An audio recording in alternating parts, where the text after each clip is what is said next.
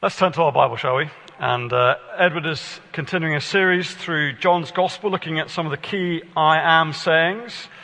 And so we're in John this morning, and chapter 14 in particular. But I'll be reading from chapter 13, verse 31. We've got lots of visitor Bibles at the sides, at the back, so do please grab a Bible if you don't have one. But turn your Bibles to John 13. And we're reading there from verse 31.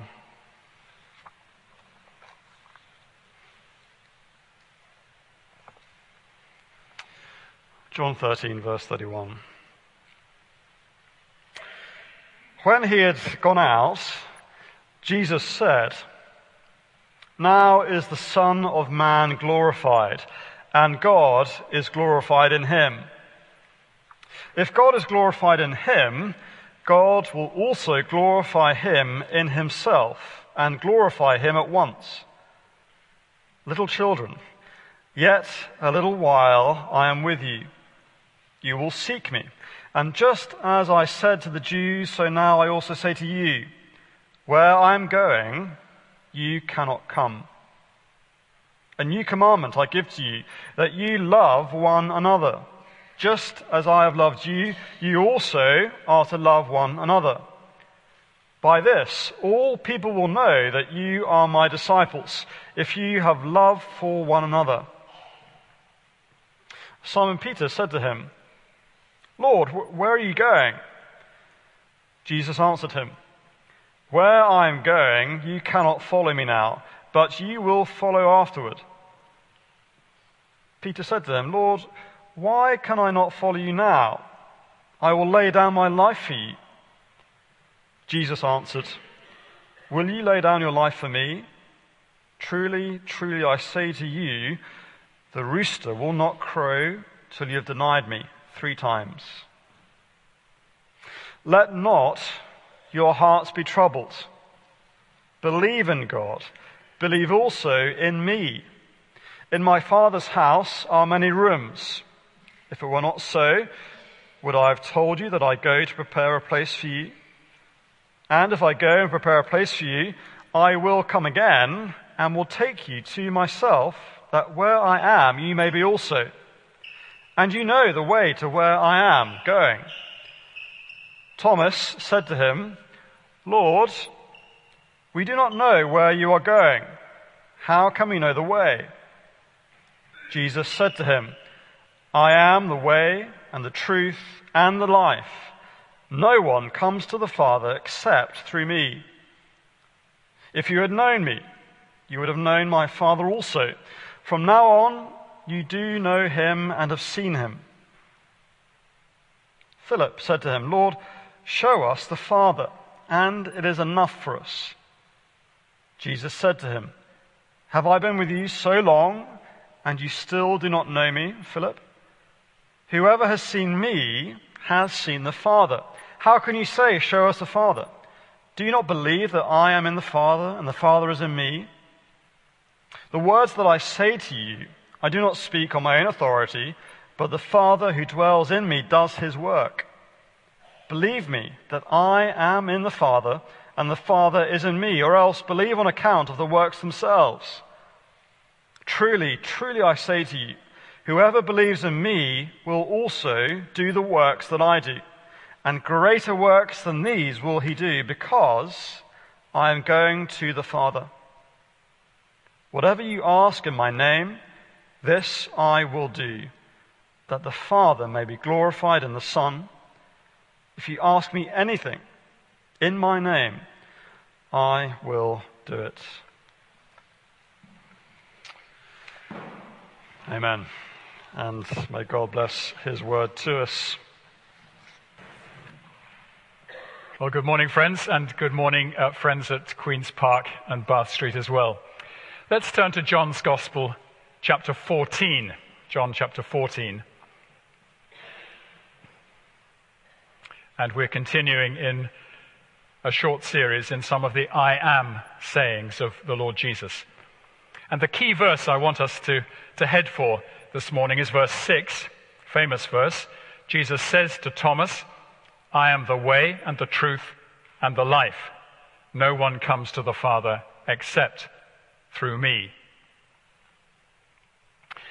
Now, how can you characterize John's gospel? Is it a peaceful and serene meditation? Or is it more like a white-knuckle ride? Well, the answer is it's a white-knuckle ride. It's full on every page with tension and conflict and violent emotions. And it heads relentlessly to the death of Jesus, which is preceded by hatred and viciousness, and comes to its dreadful climax with Jesus being mocked and flogged and crucified. John's gospel is not an easy read. Now, of course, it has a glorious ending with Jesus being raised from the dead. But before we get to that point, we, the readers, are subjected to great tensions. As we see Jesus facing horrible opposition, we feel there must be something profoundly wrong with the world for this glorious, wonderful human being, Jesus, to be strung up on a cross after only 3 years of public teaching. But this story, so full of tension and conflict, is good news. In fact, it is the only good news ultimately. The things in our everyday world that make people smile and feel a bit better about themselves are not really good news. They're just like little sticking plasters that make life seem less painful. A day at Largs, for example, in the sunshine to paddle in the sea. A pub lunch. An afternoon watching Partick Thistle play Motherwell, 0-0. An evening concert at the concert hall. Now, these are pleasant things to do, but they can't sort out our basic problem, which is our alienation from God. Only the good news of Jesus Christ can bring us to heaven and to eternal life. Only the gospel can bring us forgiveness. And that is why we need to engage with the tensions and conflicts of the gospel story.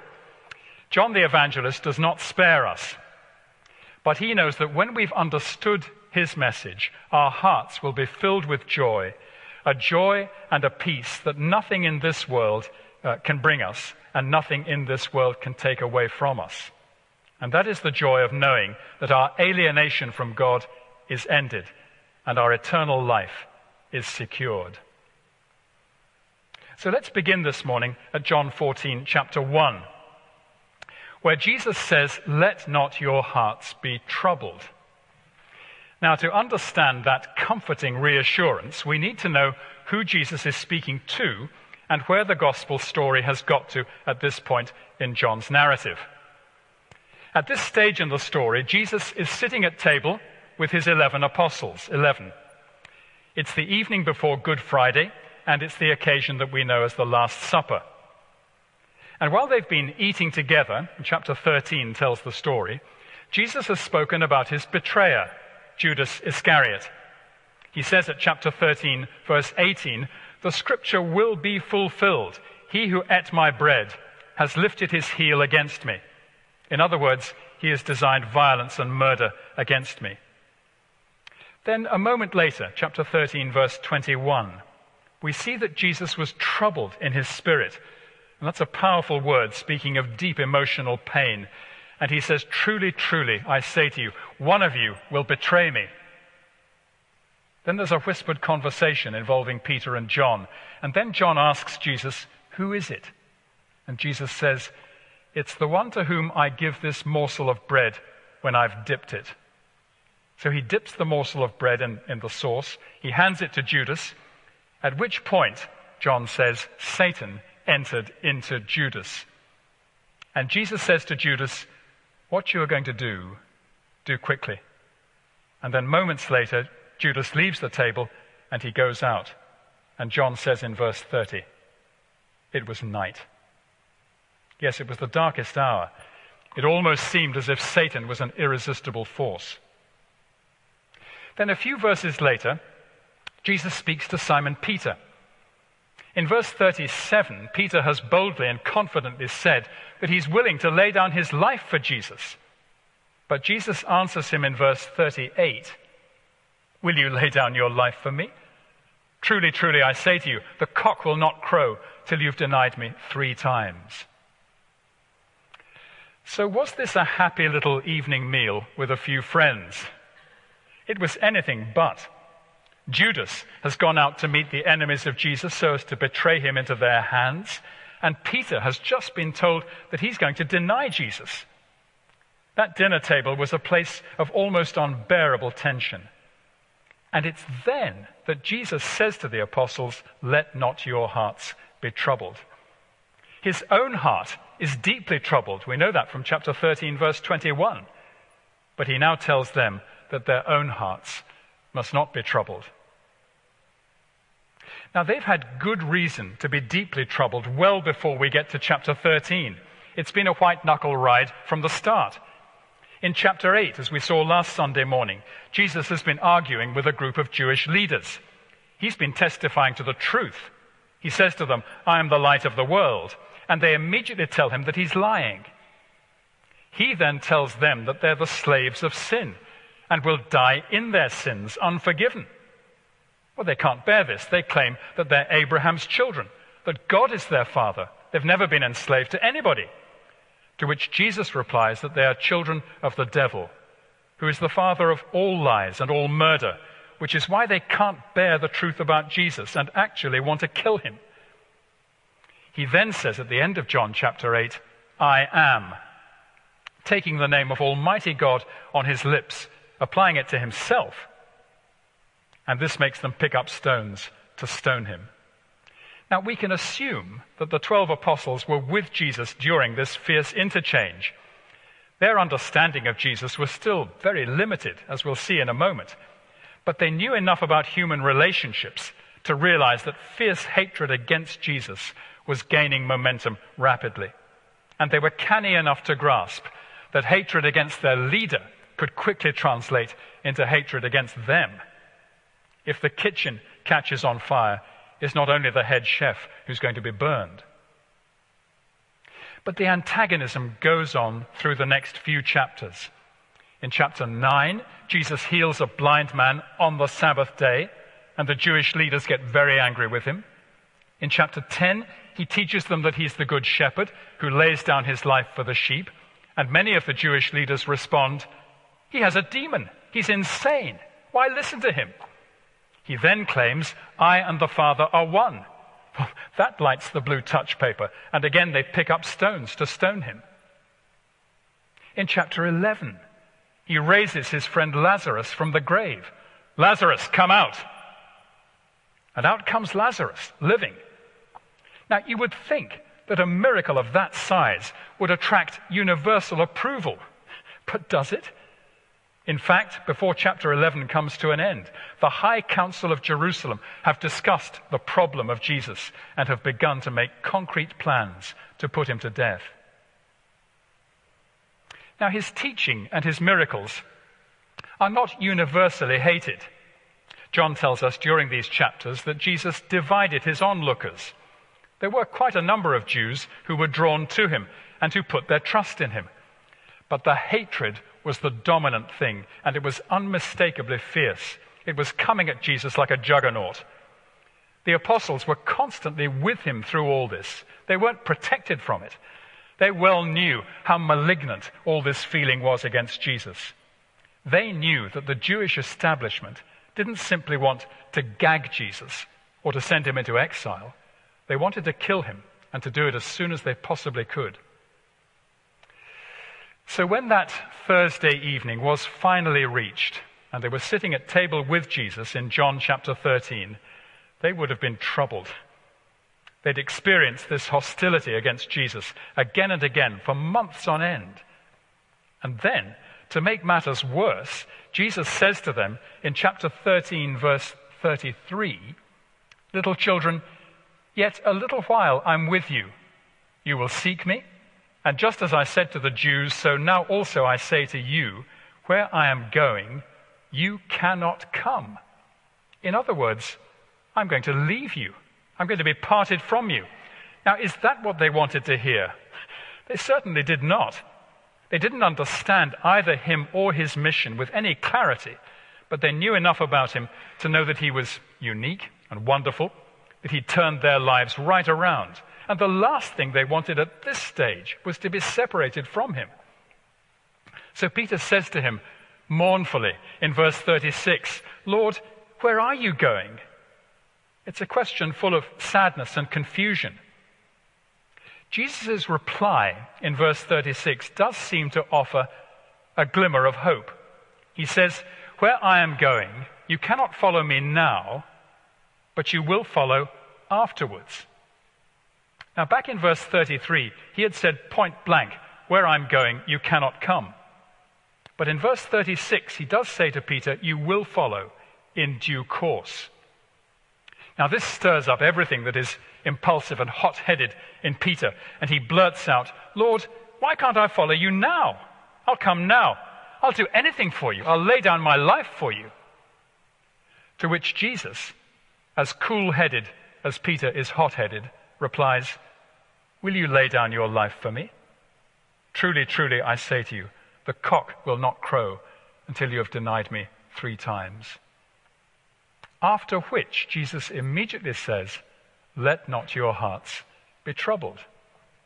He's going to say it again a few minutes later. Just look on to chapter 14, verse 27. "Peace I leave with you as a parting gift. My peace I give to you. Not as the world gives do I give to you. Let not your hearts be troubled, neither let them be afraid." So the immediate cause of their distress is his announcement that he's leaving them and going to a place where they can't follow him, at least not yet. But behind all that is this period of hostility, months of hostility, when the apostles have been feeling the violent opposition of the Jewish establishment, the establishment that has been itching to pick up stones to hurl at Jesus so as to kill him. What we need to see then is the way that Jesus answers their anxiety, because at the most fundamental level, their anxiety is the same as ours. And that anxiety is about the future. They're saying to themselves, "Can't we be with him? Where is he going?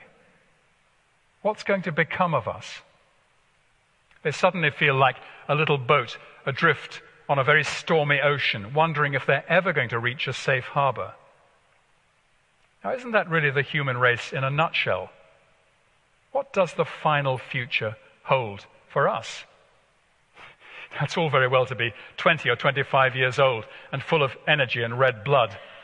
But when the shadows of the day begin to lengthen, when you get to that stage where you're pottering about and reading the obituary columns in the papers, the final future begins to loom rather large, and a shadow of anxiety can cross your heart. So, let's look at what Jesus says to Peter and the other apostles, and I think we will find it massively encouraging. Three things. First, Jesus tells us where to place our confidence. Verse 1, "Let not your hearts be troubled. Believe in God. Believe also in me." That's where to place your confidence, Jesus is saying to the apostles. Trust God the Father and trust me. Now, whenever you're asked to trust somebody, you have to ask yourself if the person asking for your trust is trustworthy. Can I trust this person? You say to yourself. Do I have good grounds for trusting him? Now, you do need to ask those questions because confidence tricks and scams are being devised all around us. Open this little window on your computer and £50,000 are guaranteed to drop into your bank account. So just let us have your bank account details, please. Do you do that? Well, of course not. You smell a rat. It's a stinker. You wouldn't dream of doing that. Jesus, however, is saying to his apostles, by extension, he's saying it to all of us, trust me and trust my Father. So, do the apostles and we have good reasons for trusting him? We do. We trust his teaching. On one occasion, in John chapter 7, the Jewish leaders have sent the temple police to arrest Jesus. The police find him, but they don't arrest him. They dare not. They return to the leaders, not having Jesus with them, and the leaders say to them, "Why have you not brought him in? And the police reply, "No one ever spoke like this man." Well, that was true back then, and it remains true 20 centuries later. No teaching has ever been a match for the teaching of Jesus. His claim throughout John's Gospel is that his teaching is true because it comes from God, and he also comes from God. He claims that his miracles are a demonstration of the power of God, and he raised Lazarus from the grave, demonstrating the truth of what he'd said back in chapter 5. He said this, "Truly, truly, I say to you, an hour is coming and is now here when the dead will hear the voice of the Son of God, and those who hear will live." Can we not trust a man who commanded a corpse to live? Then think of Jesus' cross and resurrection and ascension into heaven. People have tried to prove that Jesus could not possibly have been raised from the grave, and they've all ended up with egg on their faces. We can trust the Jesus who raised Lazarus, and we can trust the Jesus whom death was powerless to hold and keep. As Paul puts it so memorably in Romans chapter 6, Christ being raised from the dead will never die again.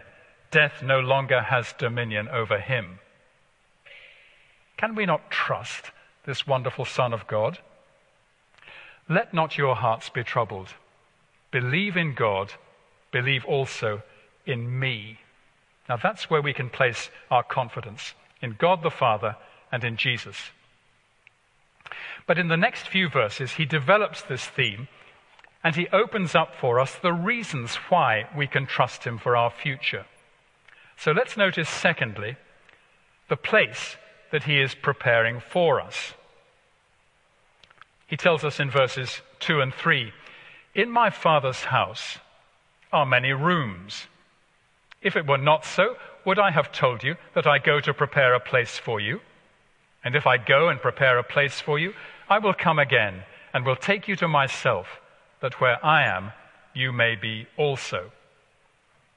Now he's speaking here about heaven, and he describes heaven as my Father's house.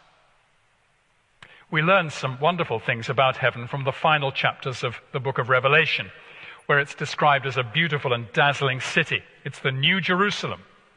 Through the middle of the great city flows the river of the water of life, and so on. But here in John 14:2, Jesus speaks of other aspects of it. He tells us that in his Father's house there are many rooms. Now you probably know that in the authorized version it says many mansions. In my Father's house are many mansions, which gives the impression that it's full of splendid detached houses standing in acres of parkland, a bit like little stately homes. But John's Greek doesn't suggest that kind of thing. The word translated rooms simply means dwelling places. What Jesus is emphasizing here is that there are many dwelling places. In other words, there's room enough and to spare for anybody and everybody who belongs to Jesus. So he's saying to us, don't be anxious that you might reach the gates of heaven and find a sign hanging there that reads, "No vacancies." There's more than enough room. Now, there wasn't a room at the inn in Bethlehem when Mary needed one, but there's endless room for all of the Lord's people in the Father's heavenly home. But there's something else to reassure the apostles here, and that is that Jesus is going on ahead to prepare a place for them. What does that mean? By what means is he going on ahead of them? Well, surely by means of his cross and resurrection and ascension. There's no heaven for the people of Jesus unless he opens the way to it by dying for our sins and then conquering the power of death. That's what he means by going on to prepare a place for them. But if verse 2 is about his death and resurrection and ascension, verse 3 is about his second coming. If I go and prepare a place for you, I will come again and will take you to myself, that where I am, you may be also. So what an amazing sweep of salvation theology we have in just 2 verses. Death, resurrection, ascension, and return. And yet it's put in such a homely way. It's a bit like your mother saying, "I'll go on ahead. I'll make sure there are fresh sheets on the bed. I'll put the heating on. and I'll have a fat pizza sizzling in the oven. And you relax at that point, don't you? Because your trusted mum is making the preparations. And this is homely. It's a revelation of home. A friend of mine some years ago who was dying prematurely of cancer kept saying, apparently during the final day or two of his life, almost home now, almost home. Jesus is speaking here about home with a capital H. But the most exciting part of this comes at the end of verse 3, that where I am, you may be also. Now that is the great answer to Peter's worry that he was going to be separated from Jesus and could not follow him. The point is, the separation was temporary. And it's the same for all Christians. Our separation from Jesus is only temporary. The great and final goal of the Christian life is not merely to be in heaven, it's to be with him, to see him. As Paul puts it in 1 Corinthians, for now we see in a mirror dimly, but then face to face. Well, what have we seen so far? Jesus addresses the troubled hearts of the apostles, and he gives them two great reasons for laying their anxieties aside. First of all, trust God and trust me. And second, be assured, I am preparing a place for you in my Father's house. There are many dwellings there. You will not be turned away. Now, thirdly, one more thing. Jesus is about to show Peter and the other apostles in verse 6 something about his identity which he has not shown them up to this point. But it comes about in a strange way. He says in verse 4, and he's still talking here about his Father's house, he says, and you know the way to where I'm going. Or as the footnote translates it, where I'm going you know, and the way you know. In other words, you know both the destination and the route to it. At which point we say, 3 cheers for Thomas the Bold. It's a bit like a moment in the Cornhill training course classroom. The lecturer has just made some weighty pronouncement, and then he looks around the class and he says, any questions, anybody? And there's silence for a few seconds, and then a bold spirit pipes up and says, Edward, your last 3 sentences were as impenetrable as a bowl of porridge. Could you explain it again, please? So we can say 3 cheers for Thomas. He's sometimes known as Doubting Thomas. But we're going to find out a few chapters later that he is stubborn, unbelieving Thomas until the moment when he actually sees Jesus risen from the dead and touches him. But here in John 14, we can be thankful for this baffled question in verse 5. Jesus has just said, you know the destination and you know the route. And Thomas says, we don't know the destination, so how can we possibly know the route to it? It's his bold willingness to ask that question that provokes the revelatory answer. Jesus says to him, that is to Thomas, I am the way and the truth and the life. No one comes to the Father except through me. So the Father is the destination. The route to him is me, Jesus. Now, I think you'll see that of those 3 words, way, truth, and life, the way is the dominant idea of the 3. The discussion is all about the Father's house and how to get there. And Jesus concludes verse 6 in a manner that shows that the way to heaven is what he's primarily talking about, because he says, no one comes to the Father except by me. I am the way to my Father's house, where there are many rooms. So let's think about these 3 words now, way, truth, and life. And we'll start with the dominant one, the way. I want you now to picture a chilly and comfortless crematorium chapel in the Midlands of England on a grey winter's afternoon sometime in the 1990s. In the little chapel, there's a small group of disconsolate mourners sitting at the front.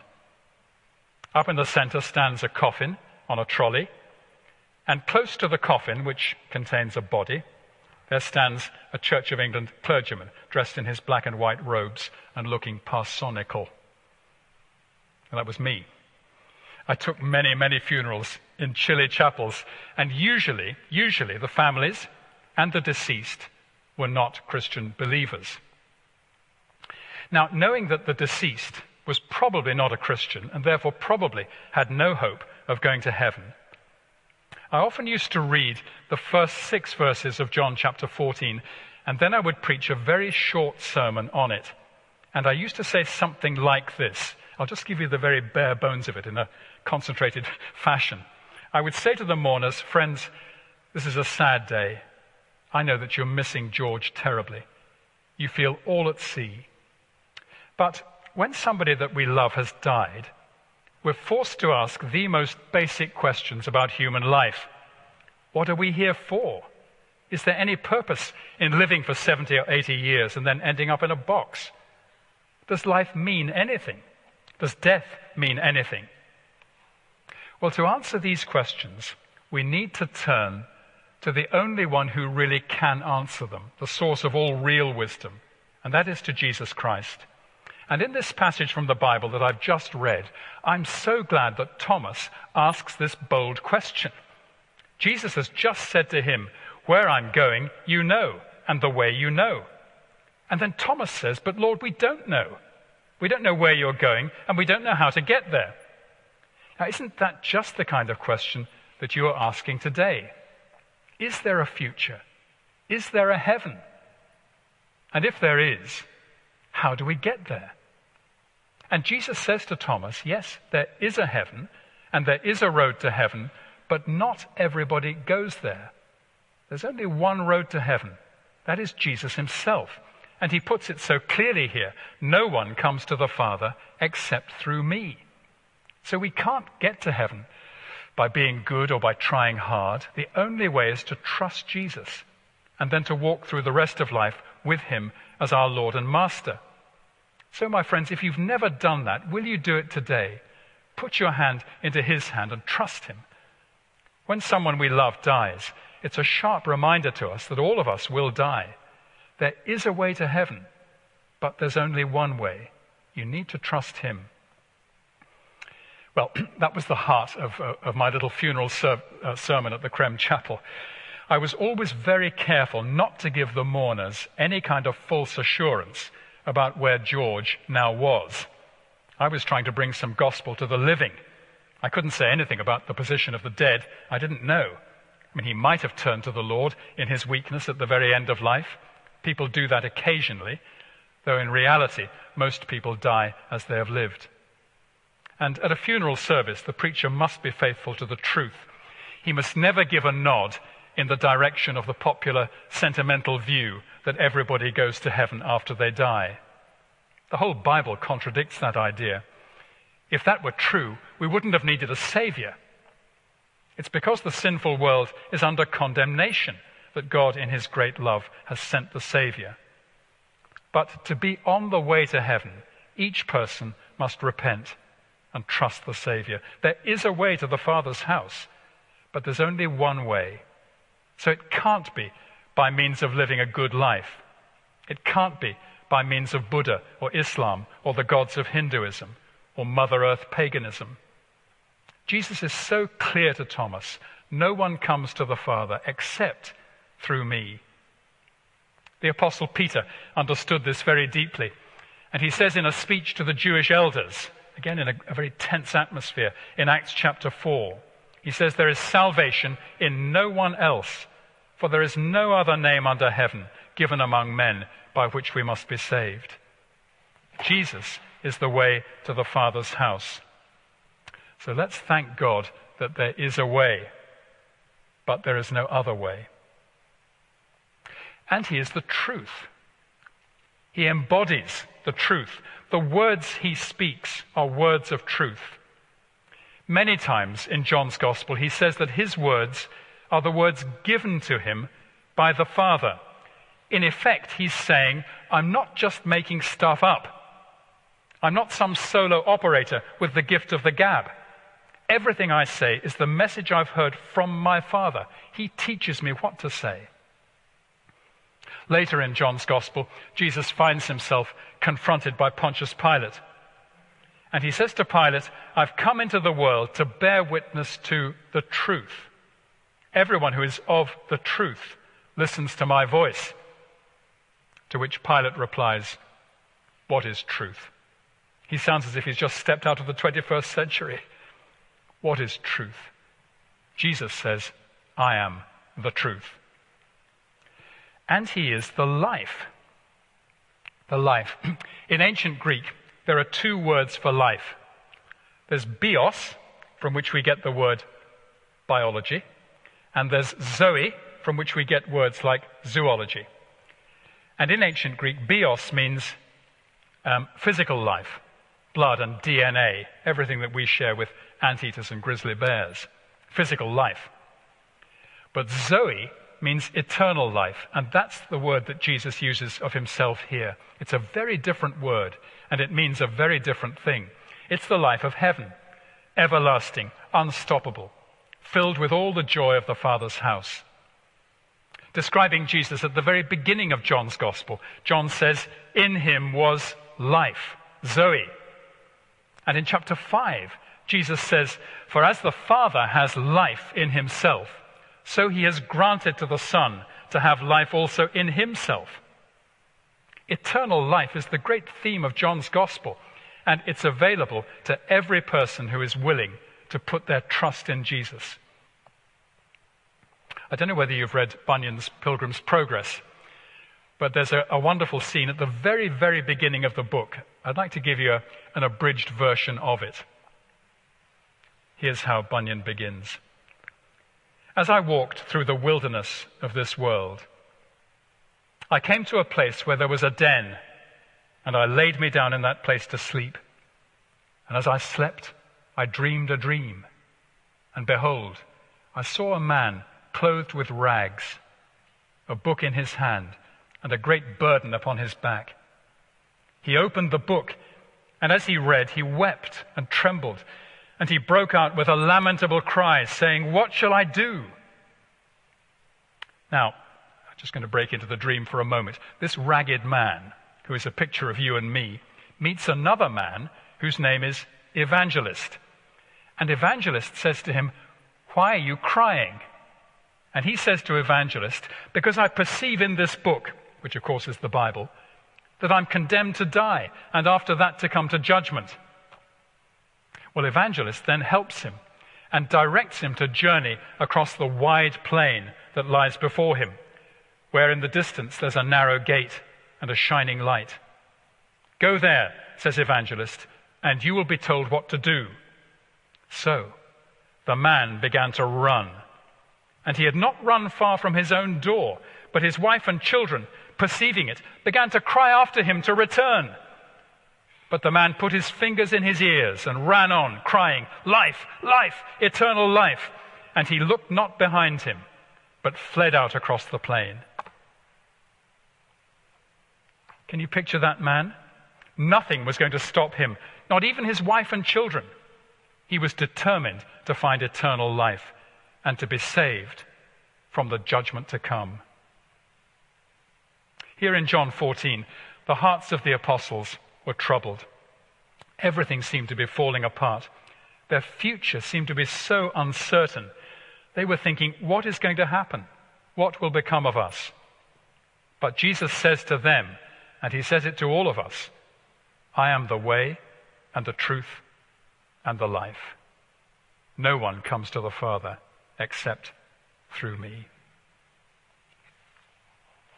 Well, let's bow our heads and pray to him with thankful hearts.